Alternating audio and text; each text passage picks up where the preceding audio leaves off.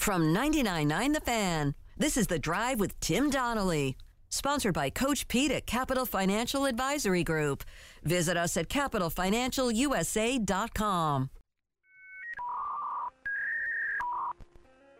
What's Trending is brought to you by Geico. You got a choice of ways that you can save on car insurance. Call 1-800-947-AUTO. Go online to geico.com or stop by the Geico office nearest to you. Let's get it. We got Thursday Night Football tonight, Joe. It's the Jets and the Jaguars. They're playing in New York, or New Jersey, actually. If I told you the Jaguars were still in the playoff race, would you believe me?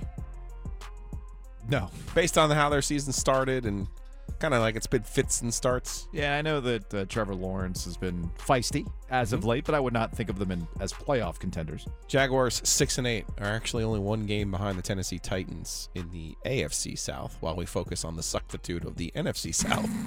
Truth of the matter is we could have a AFC South champion with a losing record as well. Jets 7-7, trying to cling to their faint playoff hopes. Actual good game of interest here. Particularly the way the Jaguars took care of the Cowboys last week. We'll see if Zach Wilson's taken care of tonight, the Jets QB. It's gift-giving season. Man, it's going to be cold there. Yeah, it's going to be cold. It is going to be cold. So I don't love Sonny Lawrence playing great in the cold. I don't see that as being a thing. Maybe not.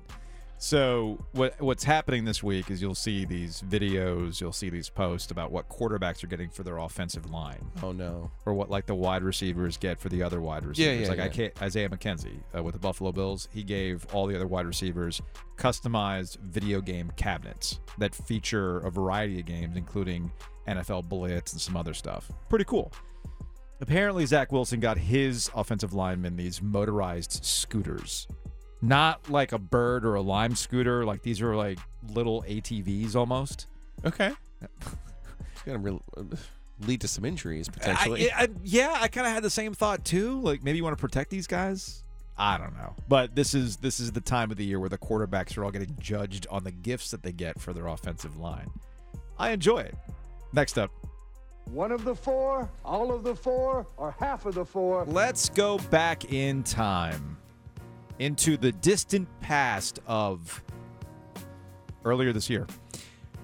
We have still been kind of parsing through, trying to find deeper meaning into what happened at the end of last basketball season, how Mike Krzyzewski handled his farewell tour, how he announced his retirement versus how Roy Williams announced his retirement. Heck, earlier this week, Jeff Goodman, our friend, Stadium, Field of 68 podcast, just made an observation about the differences between Roy Williams and Mike Krzyzewski and how they've gone about their retirement. We haven't seen Kay. Like, we'll hear reports of Kay showing up to a grandchild's basketball game. I've seen video of him working the slots in Vegas. Like, he's not there. He's unlike Roy, who's kind of like the unofficial mascot for UNC athletics, not just basketball. I know he did an interview last night at the Jumpman Invitational. Michael Jordan, his dear friend, so it makes a lot of sense. So we're still parsing through this stuff. We got a podcast with Paolo Banchero, who was on that squad, talking to J.J. Redick, who was at that game as part of a group of 96 former players there for Coach K's final game at Cameron Indoor Stadium. We know the rest. Carolina comes back, they win that game, and we're never going to hear the end of it. Banchero was pretty open in this podcast about the pressure that the team faced that week. I've never felt, to this day, a game like that last game at home. Like, that was crazy. Like, just being on the court and, like, just the amount of pressure and, like, expectation we had. Like, we didn't even really practice or, like, game plan that week. Like, it was just so much going on around coach and, you know, people coming in and reporters, like, a bunch of media. Like, the most media, you know, we had all year was during that week. And, yeah, 96 former players at the game. Like trotting out on the court before the game. That was Paolo Banchero on the Old Man in 3 podcast with J.J. Redick. And what's funny, Giulio, is it just confirms all the things that we talked about in the aftermath of that. You know, there are some pluses to how Mike Krzyzewski wanted to go about leaving the Duke program to John Shire, but there were also some cons One of them was creating an incredible amount of pressure for freshmen who had never been in this situation before. This is not J.J. Redick, his senior year. Right. You know? Who, yeah, they played too much and he ran out of gas and there wasn't was able that. to go deep in the tournament There was that. In theory, what Mike Krzyzewski did was to set John Shire up for this year in particular. Mm-hmm. And it's too bad that we've seen the injuries to Whitehead and Lively because those were the two big recruiting pieces that were supposed to, give this seamless transition. It's almost like, your forefathers died for this. And now what is the payoff? And that's where you can only plan so much.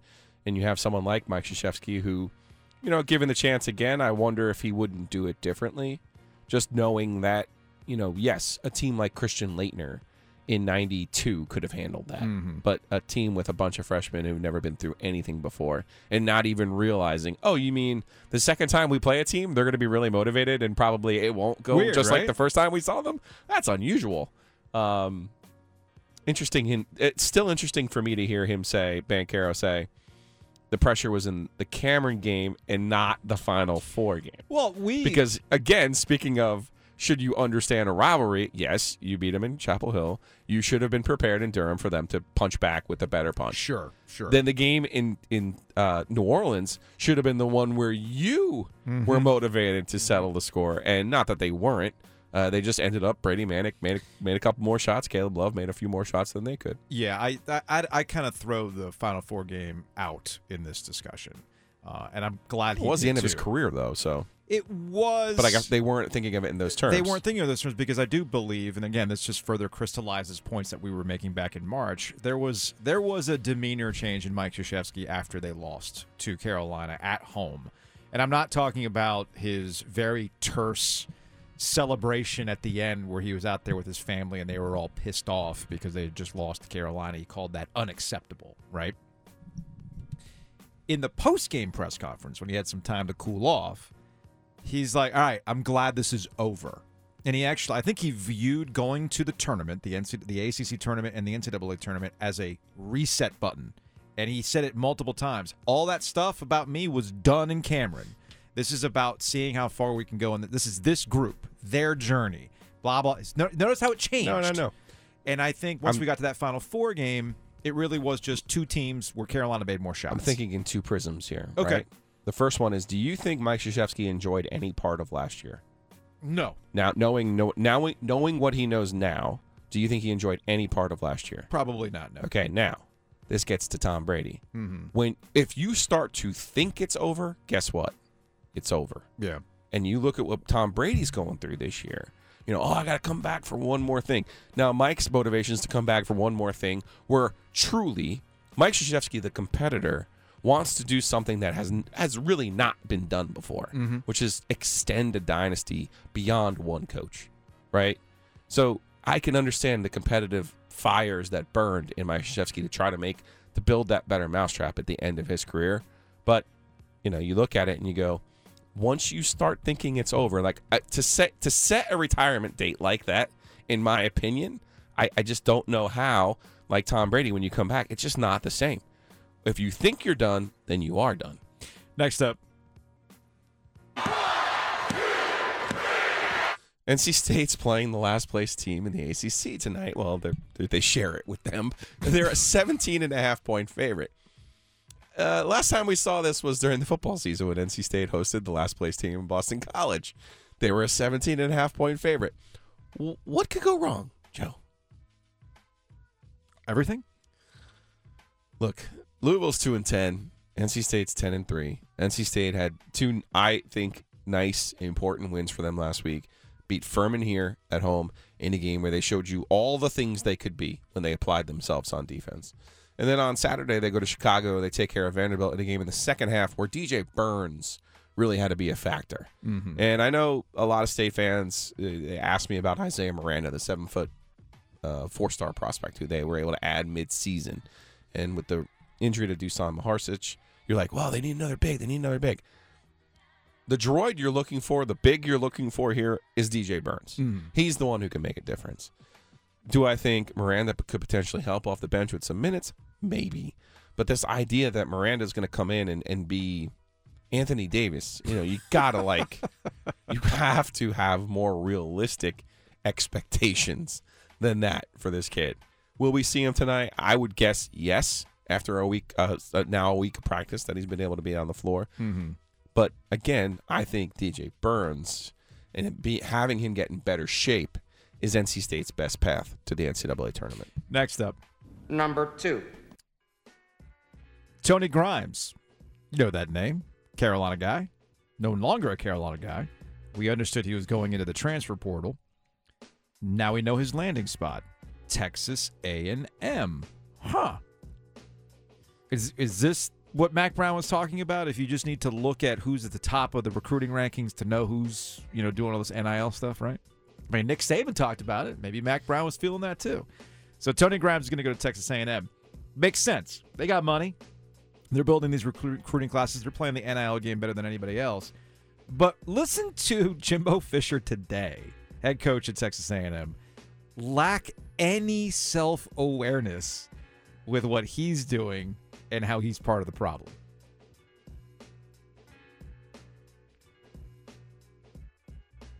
Did you ever picture things going this way as far as transfer portals, NIL, things like that? You mean in college football? Yes, sir. I knew eventually pay for play. I didn't know if it NIL like it came about.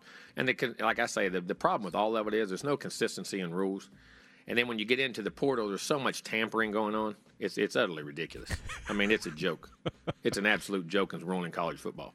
And like I heard, I was the coach at UTSA the other day. I think he was. I mean, those guys there, and all of a sudden everybody's robbing their players and taking their. I mean, using them. I mean, that level of players. This is not good for college football as far as how it's done. I'm not saying being able to transfer is not bad. I'm not saying paying players is not bad.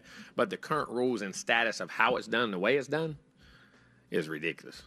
I mean, but it is here. So everybody's got the same issues. Everybody's got the same problems. And, the ones that keep pushing the rules and breaking them will get rewarded. And the other ones, you've got to keep fighting, scratching, and clawing to do things the right way. But you can do it that way and win. Always have. Jimbo Fisher, Texas A&M head football coach. That's just amazing. It's interesting that the NCAA has no control over anything. Mm-hmm. Now, you could retort the NCAA never had control over anything. It's also interesting to hear these coaches, without ever naming names, apparently, say, well, the tampering is ridiculous. And now you have to put your name in the portal in order to be contacted. That was the whole point of the portal. Yes. Just so you know. But how many of those guys put their name in the portal knowing full damn well where things are going to go? There's no doubt. Yeah. But you also need to put your name in the portal for leverage purposes. True. Because that's how the market works. Yes. A school is only going to bid itself against itself so many different times. So you get to the crux of the issue that I have been bothered by all week. And this is why I kept saying I'm not pointing out and singling out Mac Brown. He's just one of many coaches. He just happens to be the local one who has been very, very vocal about it. There's no white horse coming, though. Well, that's the part what these coaches need to come to grips with. But this happens every signing day, though. This happens every signing day where we have the coaches complaining about the state of college athletics, the state of college football, how things are bad, things are terrible, except that revenue is through the roof. Television keeps pouring money into your conferences. Your salaries continue to go up because of all the money that's coming into the popularity of college football. Ratings are up. The demand for college football is so much that we're expanding the playoffs, and we're asking teams to play, 15 to 17 games now in the grand scheme of things. But these are the same people who will give you the red herring of, remember that time that the imaginary player got in trouble for putting cream cheese on their bagel and it was an NCAA issue? And it's like, well, no, you don't want the NCAA overreach. Also, the NCAA is completely incompetent. So stop acting like the NCAA is going to come and save you. They're not. They're not going to save you, but my issue right now is let's stop talking in generalities and making it seem like it's your program that's doing it the right way. Right. When we don't even know what the right way is anymore. There is no definition of the right way. They're using the same old textbook play of saying, oh, man, we can still do it the right way. Man, Jimbo, we know what's going on. Stop trying to act as though it's 10 years ago. There are no rules, so why are you trying to act as though you're the one true person in a thieves' town, all right? It's like Casablanca all of a sudden. So this is my ultimate problem with coaches, and you just referred to it. Name names. All right, who's tampering? What is the tampering? How does it function? You just want to pop off on a radio show, Pat Narduzzi, and just willy-nilly throw out $5 million in relation to Drake May, and they get mad at the media for how we talk about stuff? Same applies to Mac Brown. Suddenly, they're the investigative reporters in college football. Okay, cool. You are on the ground level. You talk to other coaches. Tell us. Well, you don't want to, though. You don't want to. And the reason why you don't want to... There's still no enforcement arm to it, though. They don't want enforcement. I know they don't. They don't want enforcement. What they really want is a salary cap. They just want a bitch. Okay. That's it is. That's fair. Now, there are things they can control. This is one of those be careful what you wish for. I had our listener, Lake, refer to the fact that, hey, man, there's a lot of stuff going on with these college coaches right now. You got early signing period. You got the transfer portal. They got to get ready for a bowl game. You're right. But who wanted the early signing period because they thought it was actually going to be helpful for them? Who wanted that? The coaches. Coaches did. Now they hate it. You don't even know what you want. So all I ask is either put it out there, say who it is, which has happened before, and then you end up being Phil Fulmer and you're labeled as a snitch, or shut up. Take your money and go coach some football. Next up. The number one story of the day. We're number one. We're number one. The Tar Heels, back-to-back big wins. Ohio State over the weekend, Michigan last night in the Jumpman Invitational. But there's one question I do have when it comes to the Tar Heels and how they've gotten to this point. We'll discuss next. Look us up, 99.9 The Fan on YouTube. Smash that subscribe button. Hit the likes, make the comments. We want that engagement fired up. Speaking of fired up, Tar Heels got fired up last night against Michigan for a variety of reasons. Hubert Davis, head coach of the Tar Heels. This is now 2 games in a row. In one game, he had to fire them up. Basically called them soft. They turned that around. They pull it off. Beat Ohio State in overtime. And then Michigan was a team that instigated some stuff yesterday. Tar Heels responded. They got fired up again. Hubert loves to see it. I'm an emotional guy.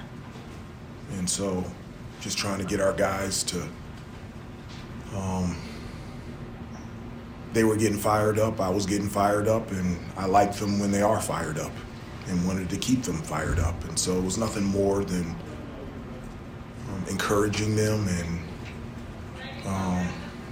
and motivating them to be at their best and play as hard as they could. So it's Hubert Davis last night after the win against Michigan. I mean, it's probably easy to simplify why the Tar Heels have won these games. Their best players, like R.J. Davis, where he took over late in Ohio State to put them in position to make the winning play to get them to overtime. And last night, more Armando Bacot, Caleb Love in that offense. Tar Heels look like they're supposed to look last night, Joe. Going to do something that North Carolina fans are not going to like, and that NC State fans are not going to like. North Carolina basketball this year reminds me a lot of NC State football. NC State football talks a lot about our margin of error and the way that we have to play to win games. It's a very small margin of error. I think North Carolina's big three need to be their big three. And when they're not going to beat good teams. I don't know how to oversimplify that. Because basically I think that's what it comes down to. Last year they had the luxury of Manic being the extra. He also happened to be the leader, right? That allowed Davis or Love to have an off game. Yeah. When they were all going, forget it. That's how they get to the tournament. That's how you get to the final, because they were all going. This year, I think this team doesn't have that luxury. It has to be all three have to go. Otherwise, the margin of error is just such that they're not going to win the game. My question is, what gets them going now? Because there is a consistency between what happened with Ohio State and what happened against Michigan last night. In Ohio State, I referenced it. Hubert Davis at halftime challenged them, called him soft. That's something that Carolina was labeled with at the low point of their season against Pitt. Put a pin in Pitt, by the way, because that's next for the Tar Heels, and I'll be curious to see how things play out for them. So they get called soft, they respond, they get back into that game, they pull it out. Got it. Last night was a chippy game against Michigan. Michigan went in there fake tough, like Michigan tends to do. I know you pointed this out with Juwan Howard. They kind of feed off that vibe of his. But to Michigan's own mistake, Carolina has it in them has it in them to power through that fake toughness and smush them, because that's what Armando Bacot did last night against the other big for Michigan. That's twice in a row now, by the way, that Armando Bacot last December, this December. So my curiosity is, I don't know the answer to this. I don't know if they know the answer to this. This is probably what gets Hubert Davis very frustrated. Last year was last year. You unlocked what you knew you were capable of. With one major difference with Manic. There is one major difference in Manic, but as you said, they're still good enough to be championship contenders with Armando Bacot, R.J. Davis, and Caleb Love, right? At their best. I don't know. That's the thing. I just compared them to NC State football. The real problem for Carolina basketball is they don't compare to those other great Carolina basketball teams. Yeah, you and I have been talking about that all season. Like, who's a pro on this team? There's a reason why they're all back. So, yeah, I don't know.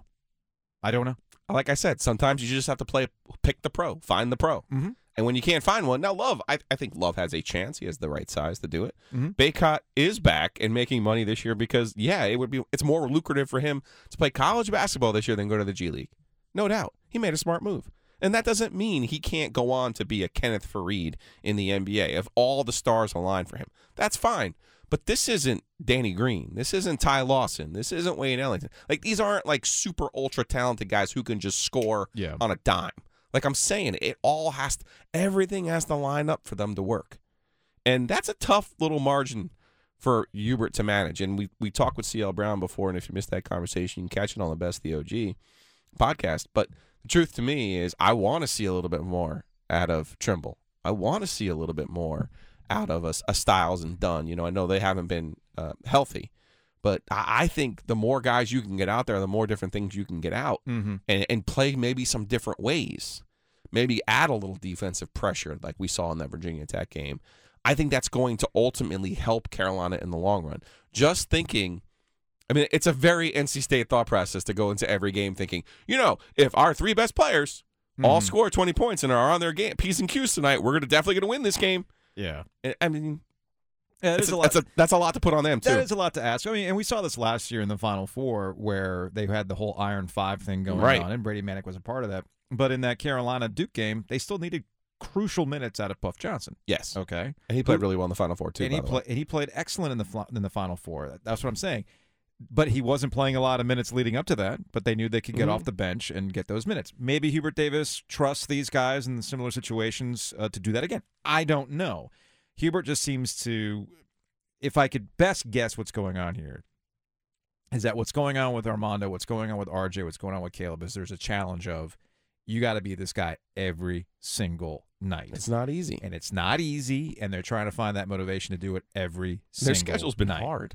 Like, this is not an easy schedule. And I'm glad you brought that up, because I think now that we've gotten further away from that 4-game losing streak in the context of the travel that was involved with it and what we've seen the last 2 games, can we take a breath? Can we chill out now based on what we've seen from the Tar Heels right now? Even the Ohio State games in New York, the Michigan games in Charlotte, that was not easy. That was a home game. No, but that's the last. They get a week. They get 9 days off now before they go to Pitt, and the grind starts for them. And we'll see. And you'll remember, Pitt was the team that allegedly called them out after they won in the Smith Center. Not just the team, but Jason Cable, one of their own, called them out. The family. He was a plant. My family. He motivated them. I'll be curious to see if they remember and whether they go and take it to Pitt, because that's the motivating factor for their next game. The newsletter is called NC Rabbit Hole, although I feel like it's... What do you think, Gilio? Should we rename this segment, Let's Let Jeremy Markovich Flex on the Haters? He's got 2. It's not even the most impressive thing he's done. What is that? It's not even close. And that would be? Being included in the best American sports writing is easy. Piece of cake, man. That takes it all. This is a fact that's been out there for 8 years now. Yeah, and I'd still be celebrating it. If I were you, I'd still be celebrating it. Jeremy just casually pulled these Emmys down from a shelf. Buddy, I got those on my mantle. I have the one that we backdoored into. Gold and I have one. And I got that thing on my mantle. All right? And you're like, whatever. It's where the kids can't get it. Yeah, but it's not whatever, because he's so proud of these, like, skeet shooting medals or whatever he's got in the background. I don't know what they are. 10Ks. He's so proud of the Ohio University in the real Athens back there. Your priorities are so skewed, man. I can't even handle it. That's true. Well, you know what? Like, this was a nice gift last year, and like I usually just in a pile, and then they give me like I need people to help me with organization, and that's what's happening. Right. Fair enough. Jeremy Markovich, NC Rabbit Hole is the newsletter. Go subscribe. It's a fun read. All right, so here's my curiosity. Speaking of having a lot of stuff and a lot of tchotchkes back there, North Carolina seems to have a lot of tchotchkes as well in terms of like official this, like the official whatever of North Carolina. Yeah. I was aware that North Carolina had an official Christmas tree. It would be the Fraser fir, which is cool. Whatever. But back in 2005, there was a state senator who said, no. I am going to vote no on the Fraser fir being the state Christmas tree. Why would you do that? Is he a Grinch? Is he like Giglio? Does he not like Christmas? No, he loves Christmas. Okay. He loves. So this is where you don't make a campaign promise that you don't intend to keep, or at least that was the way that it used to be. There's a guy named Richard Stevens, who, if you have been around Raleigh long enough, you may remember his name. He's a state senator. Mm-hmm. And when he first ran for office, way back when, there was a news story about a debate over which berry should be the official state berry of North Carolina, whether it should be the blueberry or the strawberry. Okay. And the General Assembly, and its infinite wisdom, debated this and could not come to an agreement. So they came up with an official red berry, which is the strawberry, and an official blueberry, which is the blueberry. And if you're rolling your eyes, a lot of people were rolling their eyes back then. And there was a guy named Richard Stevens who was just running for his first term in the North Carolina Senate. Somebody asks him at a rally, "Hey, what do you think about all this red berry, blueberry stuff?" And he goes, "You know something? This is ridiculous. We have to spend our time on education and taxes and all this other stuff. And I promise you here tonight, if I am elected to the Senate, I will never vote for any state symbol. I will not vote for any single one." Okay. Then he got elected, Yeah. and then he had to keep the promise. I see. So he was the only person in the entire state Senate that voted no on making the Fraser fir the official state Christmas tree of North Carolina. You know what? I came into this mad at this guy. Like, how could you not vote for the tree? But he's just keeping his campaign promises. Good for him. I appreciate that. A man's got to live by a code, Joe. I've told you this before. You're right. Yeah, he stuck to it. He stuck to his principles. There was one where he said that somebody really like twisted his arm. They say, "Hey, look, I'm from like the area like Seagrove, like pottery's big down there. You got to help me out. You got to vote for pottery." And he's like just tell me you won't vote against it. He's like, "Okay, I won't vote against it. I promise you I won't vote against it." And when the vote came up, he's like, "You know something? Now's a good time to go to the bathroom." It's the oldest trick in the book, man. The abstained. Jeremy Markovich, NC Rabbit Hole, joining us here on the OG alongside Jared Giglio. I'm Joe Ovias. We'll close on this. There's a man in Gastonia who, if you're going to put ornaments on a Christmas tree, you probably have a collection of things that mean something to you, right? Like Giglio, you got a fake tree, but you got ornaments that you put up every year. These things matter to you, right? Yes. Okay, cool. Well, Jeremy, I'm sure you're in the same boat. I know I do. We try to add an ornament every year to kind of, commemorate, the year, blah, blah, blah, blah, blah. There's a man in Gastonia who has how many Christmas ornaments exactly? Do you know? He's got a lot. He's responsible for millions of them. Millions? His name is Marshall Roush. Millions of them. For a while there, a factory in Gastonia was responsible for, it was like the largest maker of Christmas ornaments in the world. Okay. And it came from Gastonia, North Carolina. And the story is that the man who owned the factory was a guy named Marshall Roush, who also, by the way, happened to end up as a state senator. And basically what happened was this is like 1965, like when you have like the old school, like the aluminum Christmas trees, like the Charlie Brown Christmas trees that were like silver. Yeah, I love those, man. And you turn on and you had like a color. Mm-hmm. I got one at the house wheel, right now. Yep. And you would put the wheel on the tree, which are 3 different colors. And so people figured out that if you could basically get like these satin ornaments, like basically a styrofoam ball wrapped in this satin thing, it would look amazing on these Christmas trees. And so this guy named Marshall Roush owns this. He was, worked at this textile mill down in Gastonia. Somebody calls him one day. They're like, hey, look, if you can figure out a way to wrap a styrofoam ball and this this thread, you're going to make a lot of money. We're going to make a ton of Christmas ornaments. And so he's like, can you do that? And in his brain, Marshall Roush is like, no. But on the phone, he said, yes. And he went back and he figured out a way to do it, and he made a bunch of money. And then he ended up making more. They got into the glass ornament business and made more ornaments than, for one time, they made more than anybody else in the world. And the kicker to all this, and this is he's an extremely funny guy, is that Marshall Roush is Jewish, and he has made every single joke that you could like don't even in your brain, if you're like, what joke could I make about this? He's like, nah. Made it. It's like, he's made a lifetime out of doing this. His joke to me was like, this is a quote from what he told me. All my friends tease me, how do you feel about making ornaments for the Christian religion? Marshall Roush says, I have no problem. One of our guys started Christianity. So he really got into the Christmas spirit. He had doormats at the Christmas tree factory out front that said Shalom. It was, he really went all in on it, and great guy, sense of humor, still alive at 99 years old. Awesome.